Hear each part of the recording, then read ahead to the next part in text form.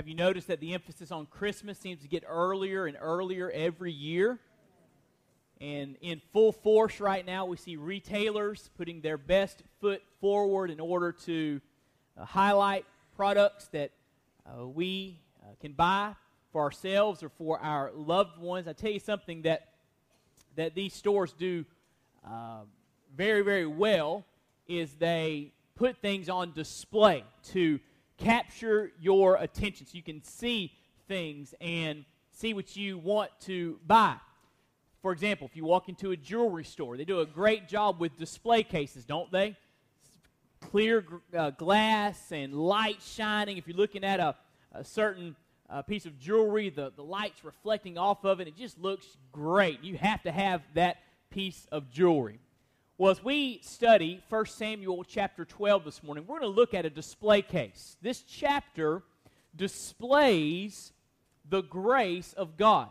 And it helps us to see God's grace from different angles. And as we see God's grace from different angles, it is breathtaking. It is amazing to behold. So turn with me to 1 Samuel chapter 12. 1 Samuel chapter 12. As we continue our study through this wonderful Old Testament book. 1 Samuel chapter 12. I want to ask you this morning, if you are physically able, to please stand with me in honor of the reading of God's inerrant, inspired, infallible word. Now, just real quick, do you know what service you're in? Time change? Now, let me just give you a heads up. In about 10 minutes, some folks are going to walk in and think it's the 11 o'clock service. All right? Just smile at them. Don't say a word. All right? And they'll just worship with us at 9:30, okay? All right. 1 Samuel chapter 12. The Bible says, Then Samuel said to all Israel, Behold, I've listened to your voice and all that you said to me, and I have appointed a king over you. Now, here's the king, walking before you. But I am old and gray, and behold, my sons are with you, and I have walked before you from my youth, even to this day. Now, fast forward down to verse 6. Then Samuel said to the people, It is the Lord who appointed Moses and Aaron and who brought your fathers up from the land of Egypt. So now take your stand that I may plead with you before the Lord concerning all the righteous acts of the Lord which he did for you and your fathers. When Jacob went into Egypt and your fathers cried out to the Lord, then the Lord sent Moses and Aaron who brought your fathers out of Egypt and settled them in this place. But they forgot the Lord their God, so he sold them into the hand of Sisera, captain of the army of Hazor, and into the hand of the Philistines, and into the hand of the king of Moab, and they fought against them. They cried out to the Lord and said, We have sinned because we have forsaken the Lord and have served the Baals and the Ashtaroth. But now deliver us from the hands of our enemies, and we will serve you. Then the Lord sent Jerubbaal and Bedan and Jephthah and Samuel and delivered you from the hands of your enemies all around so that you lived in security. When you saw that Nahash, the king of the sons of Ammon, came against you, you said to me, No, but a king shall reign over us, although the Lord your God was your king. Now, therefore, here is the king whom you have chosen, whom you have asked for, and behold, the Lord has set a king over you. If you will fear the Lord and serve him and listen to his voice and not rebel against the command of the Lord, then both you and also the king who reigns over you will follow the Lord your God. If you will not listen to the voice of the Lord, but rebel against the command of the Lord, then the hand of the Lord will be against you as it was against your fathers. Let's pray together. Lord, we pause to ask you for your help in this moment. Lord, we are, as your people, bowing our hearts before your word. And we say to you, speak, for your servants are listening. Lord, we anticipate you speaking into our lives in a powerful way. We anticipate you gripping our hearts. We anticipate you transforming our lives. Would you do that?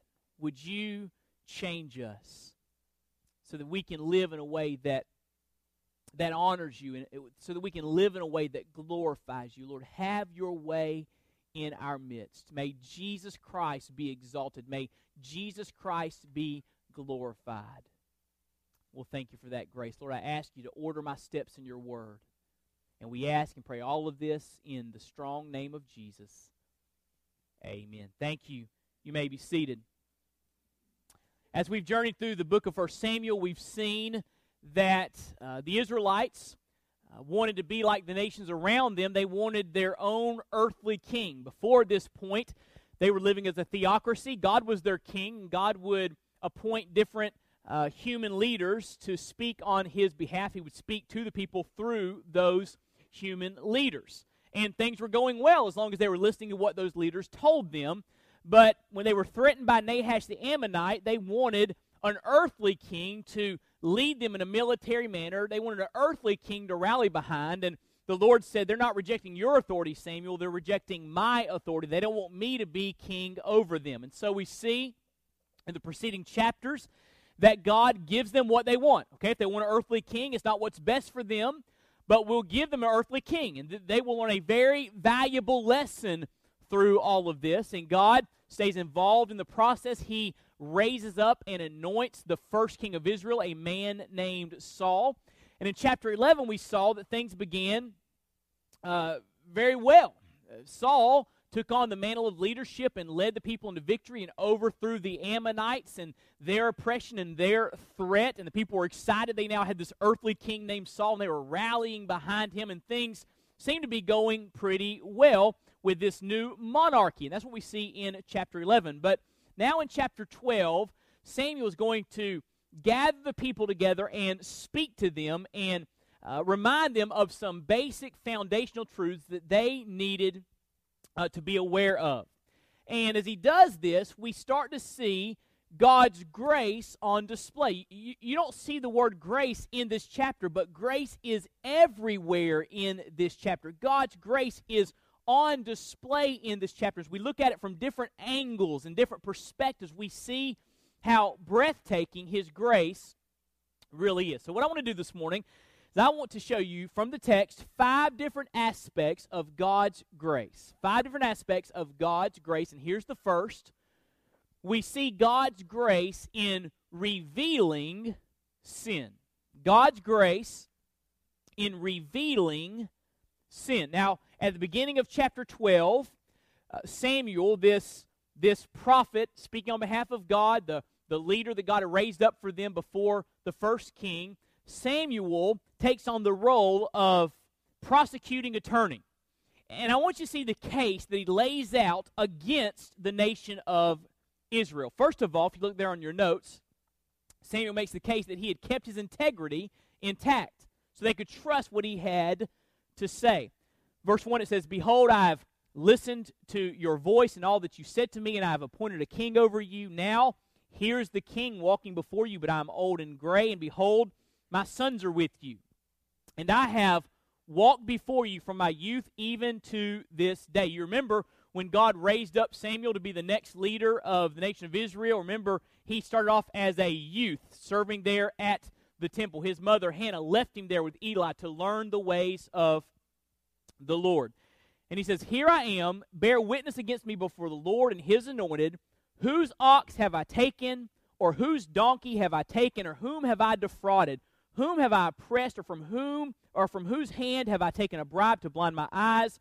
With it I will restore it to you." You hear what Samuel's saying?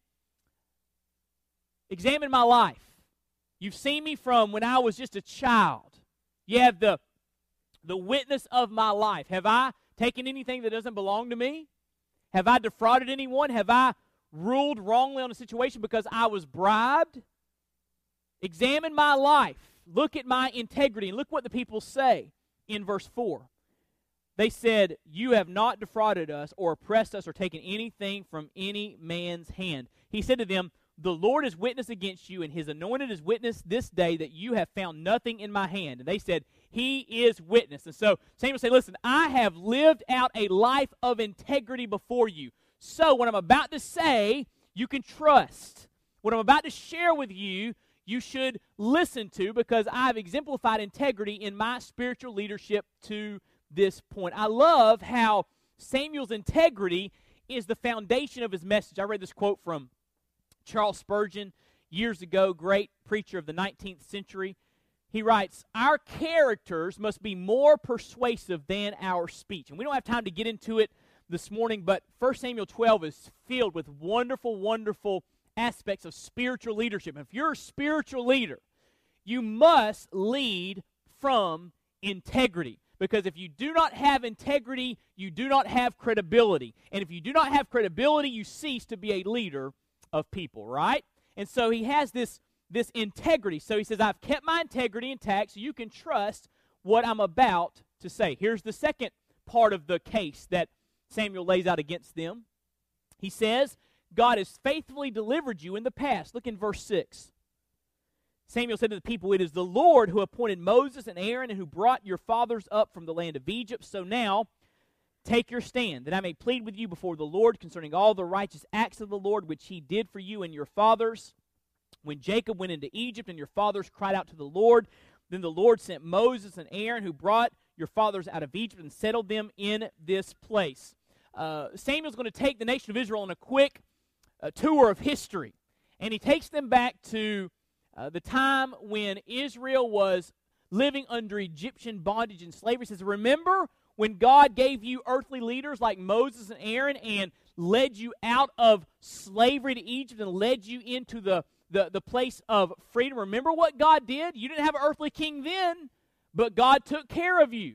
And then he begins to talk about the book of Judges. Look what it says in verse 9. But they forgot the Lord their God, so he sold them into the hand of Sisera, captain of the army of Hazor, and into the hand of the Philistines, and into the hand of the king of Moab, and they fought against them. They, the people of Israel, cried out to the Lord when they were oppressed, and said, we have sinned because we have forsaken the Lord, and have served the Baals and the Ashtaroth. For now, deliver us from the hands of our enemies, and we will serve you. Then the Lord sent Jerubbaal, and Bedan, and Jephthah, and Samuel, and delivered you from the hands of your enemies all around, so that you lived in security. Samuel saying, remember what happened in the days of the judges? You sinned, and God would send a foreign nation to oppress you, to get your attention. You'd cry out to God, and God would raise up a leader to overthrow those foreign oppressors. Remember that? You didn't have a king then? And God was faithful to take care of you. God was faithful to deliver you. And so here's his point. God has faithfully delivered you in the past. But here's the next part of his argument. He says, you turned your back upon God and looked elsewhere for deliverance. Even though God's been faithful to you, you didn't seek him with this latest threat. Look what he says in verse 12. When you saw that Nahash, the king of the sons of Ammon, came against you, you said to me, no, but a king shall reign over us, although the Lord your God was your king. Now, therefore, here's the king. You wanted one, here he is, whom you have chosen, whom you have asked for, and behold, the Lord has set a king over you. Samuel's saying here, even though God's been faithful to deliver you, faithful to take care of you, you thought you needed an earthly king. You didn't want God to be your ultimate king. And so God's going to give you what you want. And you're going to see just how unwise of a decision that was. God is not pleased by your desire for an earthly king. And notice what he does. He shows him a sign of God's displeasure in verse 16. Verse 16, he says, even now take your stand and see this great thing which the Lord will do before your eyes. Is it not the wheat harvest today? I will call to the Lord that he may send thunder and rain. Then you will know and see that your wickedness is great, which you have done in the sight of the Lord by asking for yourselves a king. So Samuel called to the Lord, and the Lord sent thunder and rain that day, and all the people greatly feared the Lord and Samuel. Samuel says, just so you know that God is displeased, I'm going to give you a sign. It's the wheat harvest. It's the dry season. And yet I'm going to pray, and you're going to hear the rumblings of thunder, and you're going to see a torrential downpour. And this will get your attention. So that's what he does. He prays. God sends a great rain. The people are fearful. They fear the Lord and feared Samuel. God showed them a sign. Here's a sign, Samuel says, of God's displeasure. Now, what's God doing here? I mean, this is a hard sermon that Samuel's preaching. And this sign of the thunder and the rain is terrifying. Is God being harsh here? Is God being mean? No. This is God's grace. Because until we see how serious sin is, we will not be serious about repentance. Let me say it again. Until we see how serious our sin is, we will not be serious about getting right with God. Which is why it is so disheartening to see preachers that have television ministries and people sending in millions and millions of dollars, and their buildings are full of people to come listen to them preach, and yet they never talk about sin. If people never understand the problem, they'll never seek to fix the problem. And the problem is not that we just need to try harder. The problem is that we are sinners that need God's salvation and God's grace to help us go in the right direction, right? And until we understand the bad news, we will not embrace the good news. Until we see how serious sin is, we will not be serious about repentance. I like this quote from Dale Ralph Davis. He writes, "Only when God's people see their sin from His perspective is there hope that they will turn from it." Until you see sin through God's eyes, you will never get serious about dealing with your sin. You will hang on to it and continue in those paths. And see, God, when He shows you your sin, when He turns on the spotlight of His holiness to shine on the darkest areas of your life, that's not God being mean. That's not God being harsh. That's God being gracious to show you where you're not right so that you can get right. It's grace. You say, wait, is grace operate like this in my life? Well, listen to what Titus chapter 2, verses 11 and 12 say. This is written by Paul under the inspiration of the Holy Spirit. He writes, "For the grace of God has appeared, bringing salvation for all people," listen, "training us or teaching us to renounce ungodliness and worldly passions and to live self-controlled, upright, and godly lives in the present age." Paul says, here's one of the roles of grace. Grace, God's grace, will show you the worldliness and the sin in your life so that you can get right, so that you won't keep on living like that. So we see God's grace in revealing. So we sing about this all the time. The old hymn, Amazing Grace. Remember that line that says, "'Twas grace that taught my heart to what? To fear. 'Twas grace that taught my heart to fear." God's grace teaches us to fear Him. It teaches us where we are wrong. It shows us our sin. And that's not God being mean. That's God being gracious. And by the way, when Christians speak the truth of God's Word, that's not Christians being mean. That's Christians being gracious, right? If we tell you the truth about something, then that's gracious. It would be ungracious for us. It would be mean of us not to speak God's truth. And so we see here that God's grace is displayed in revealing sin. If you had ketchup on your face, would you want somebody to tell you? Would you? I mean, you would. It'd be an embarrassing moment, but less embarrassing than walking around all day with ketchup on your face, right? You'd want somebody to tell you so that you can do what? Deal with the ketchup. When you go to a doctor, do you want the doctor to tell you the truth about your physical condition, or do you want him to lie to you? No, you want him to tell you the truth. Why? So that you can address the area that needs to be addressed. That's not the doctor being harsh. The doctor doing what's best for you so that you can address it. And when God reveals our sin, when God speaks truth into our life and grips our heart and convicts us and shows us that we are not right with Him, that is a reflection of God's grace. But there's a second display of grace in this passage. Not only God's grace in revealing sin, but we see God's grace in granting a new start. God's grace in granting a new start. Look what happens in verse 19. Samuel preaches this sermon to them. He prays for thunder and rain comes to show them that God is displeased with them. And in verse 19 it says, "All the people said to Samuel, 'Pray for your servants to the Lord your God, so that we may not die, for we have added to all our sins this evil by asking for ourselves a king.'" Translated, the people of Israel were saying, uh-oh, we've blown it. We messed up. We should not have asked for a king. That was the wrong thing. But notice what they can't do. They can't go back and fix it, can they? They can't do that. That people could not go back and undo all of the wrong, and listen, neither can we. Have you figured out that when you blow it, you can't go back and You can't go back and undo what you did.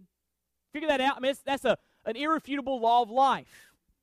You can't go back and undo the things that you've done. And we've all done some things we're not proud of, right? You've heard me say this before. Who of us in this room would not hang our heads in shame if a replay of our life was played up on this screen? Who would not hang their head in shame? We've all blown it. And none of us in this room can go back and undo what we did. Right? But what does God do here for the nation of Israel? They blew it and they knew it. But notice that God grants his people a second chance. Look what it says in verse 20.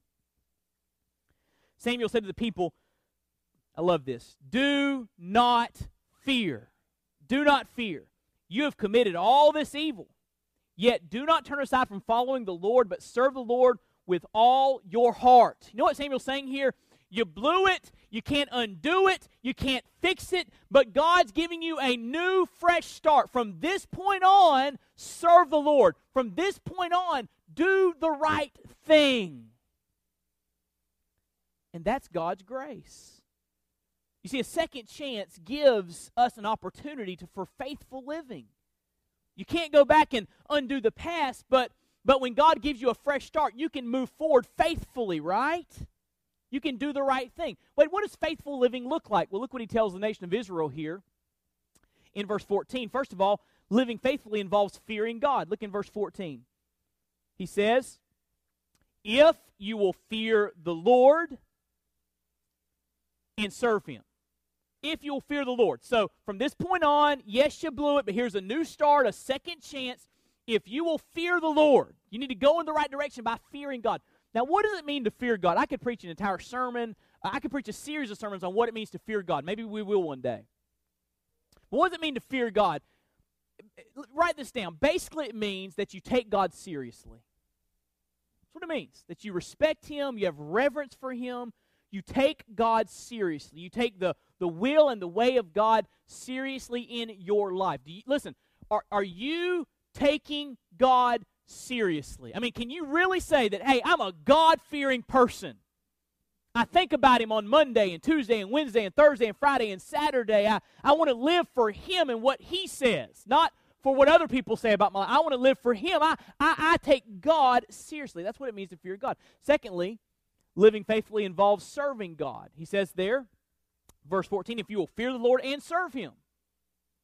Everybody look at me for a moment.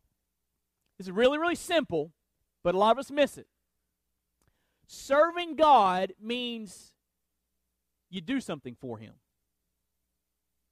Now, American Christianity has portrayed the Christian life as, God, you do stuff for me. Hook me up. Bless, bless, bless, bless, bless. Do you serve him? Do you do anything for him, for his glory? Do you want to live for him in this world? You want to do something for the Lord?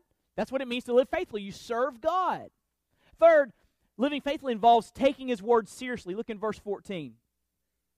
If you'll fear the Lord, serve him, watch this, and listen to his voice, and not rebel against the command of the Lord, then both you and also the king who reigns over you will follow the Lord your God. If you will not listen to the voice of the Lord, but rebel against the command of the Lord, then the hand of the Lord will be against you. Here's what he's saying. When God speaks, you need to listen. You need to listen to his voice, do what he tells you to do. Now here's a question. Does God still speak to us today? Does he? What'd you say, yes or no? Yes. How does he speak to us today? Through his word. And so when we read his word, we hear his voice, right? Question is, are we going to take it seriously?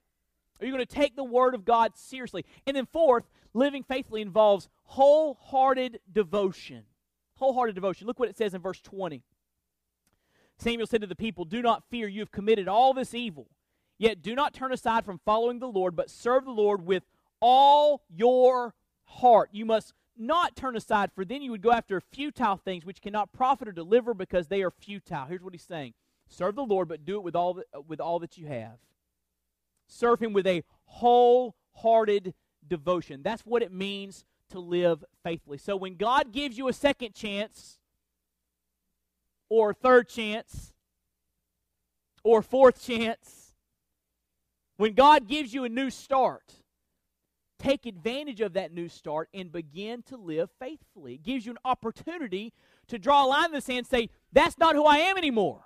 Now I'm going in a new direction. Yes, I've blown it, but I can't undo it. I can't do anything to change my past, but I can sure change the trajectory of my life going forward, right? When God gives you a new start, it's an opportunity for you to live faithfully. So we see here God's grace in giving Israel a new start. Don't you love it? They said, oh, we've blown it.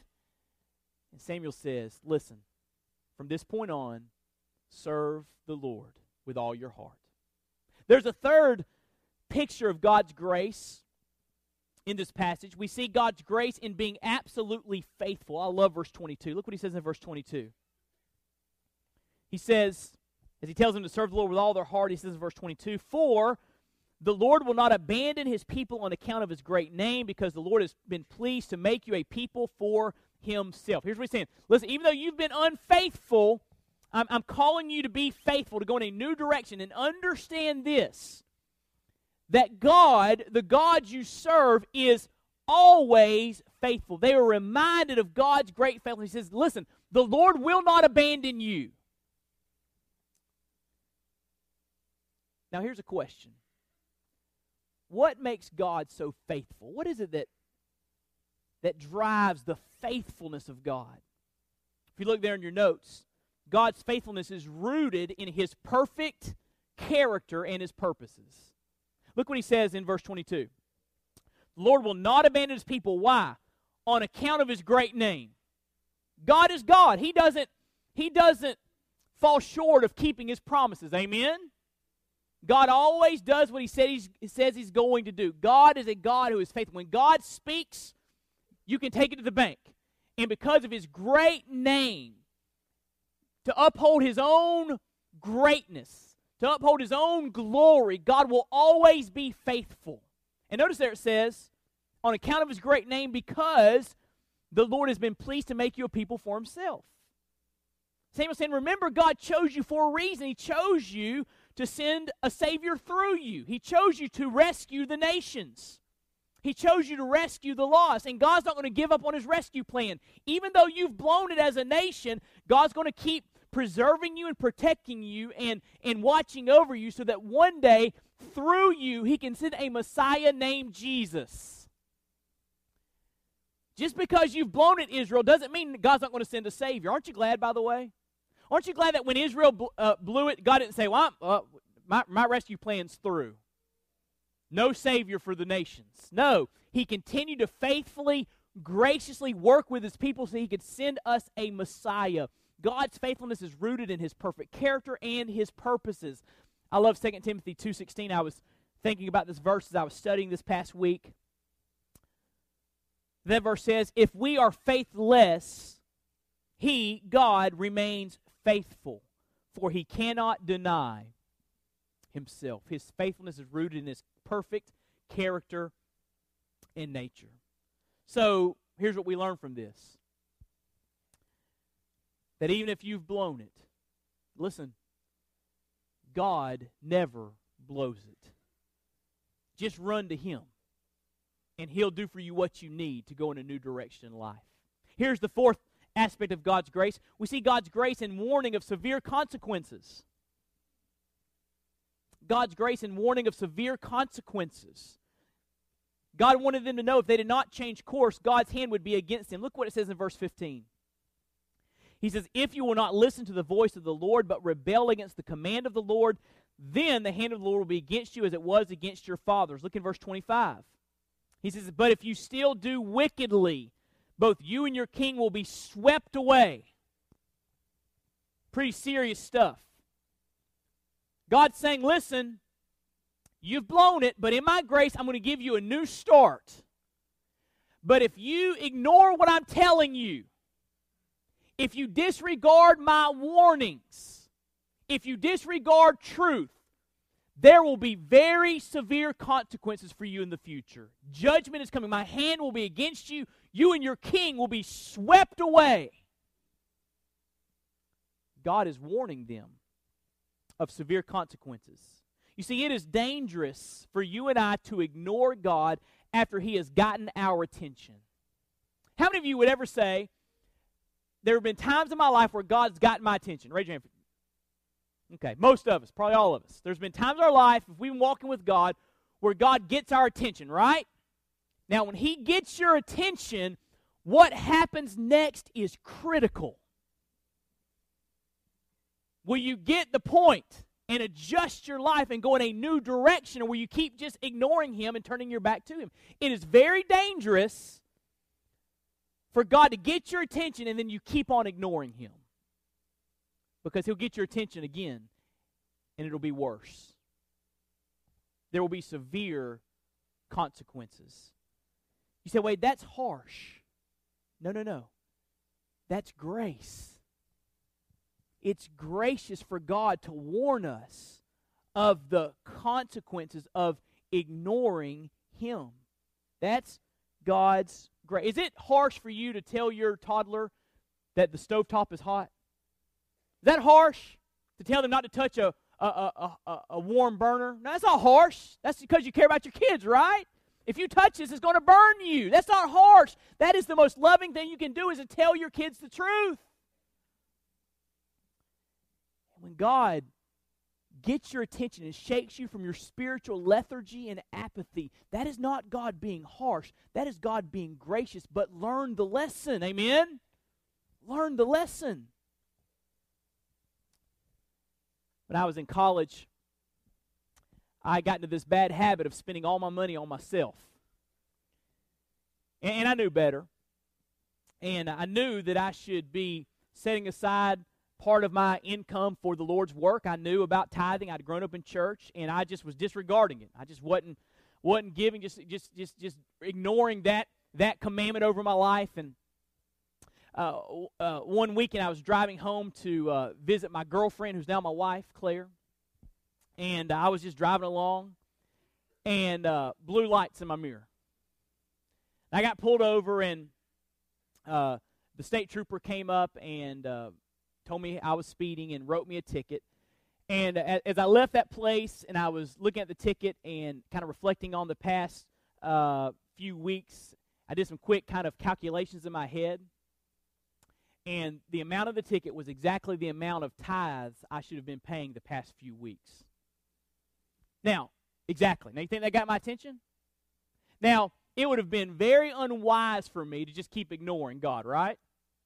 Okay, God, I hear you.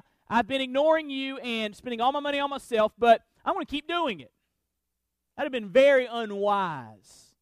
When God got my attention through a pricey speeding ticket,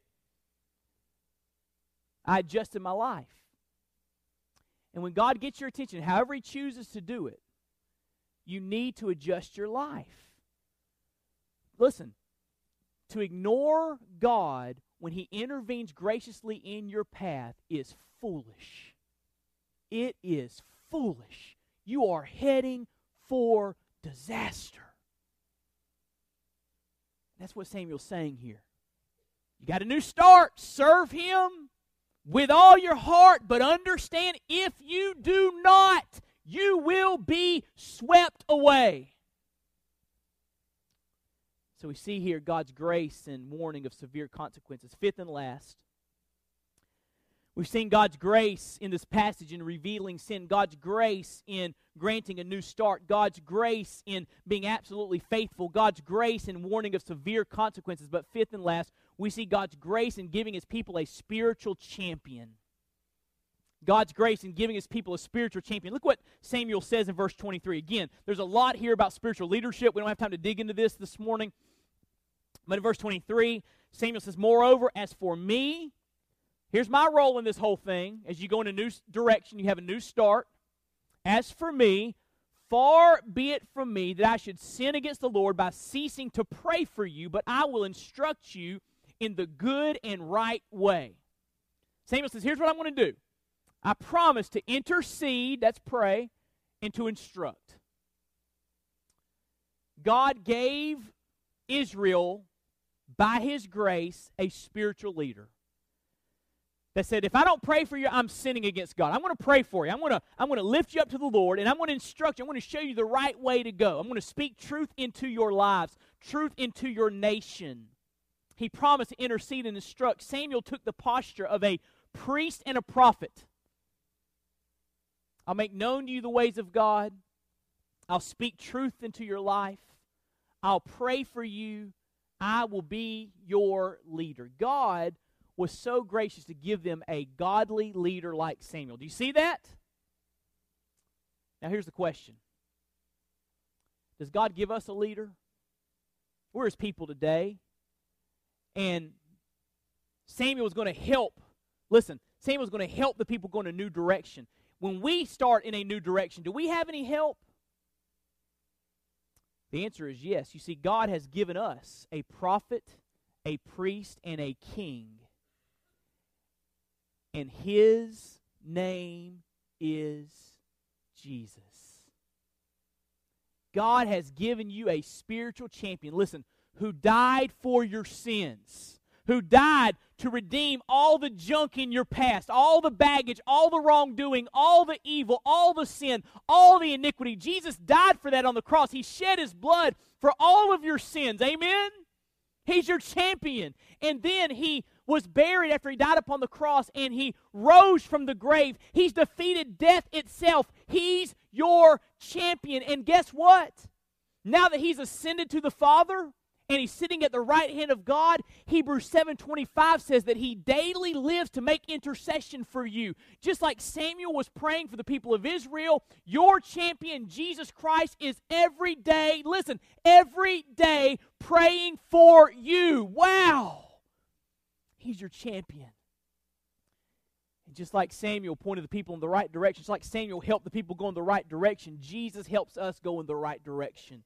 Over in Matthew 11, He says, listen, come to me, all ye who are weary and heavy laden, and I'll give you rest. And He says, take my yoke upon you and learn of me. I'll teach you. I'll show you. I'll instruct you. I'll guide you. I'll point you in the right direction. I'll help you go in the right direction. He's our champion. Jesus Christ, a gift from God, a gift of God's grace to redeem all of our failures, and a faithful friend to help us go in a new direction. Aren't you glad the Lord has given us a spiritual champion? Greater than Samuel, the King of Kings and the Lord of Lords, the Alpha and the Omega, Jesus Christ, fully God, fully man, the Son of God, the Redeemer, the Savior, our friend. I'm so grateful today for Jesus. We could never have a redeemed past. We could never go in a new direction. We could never have a second chance or a third chance or a fourth chance if it weren't for the work of Christ. And so we see, just like God gave Israel a spiritual champion named Samuel, we're reminded as we look at this passage through the lens of the entire canon of Scripture that God has given His people, the church, a spiritual champion named Jesus.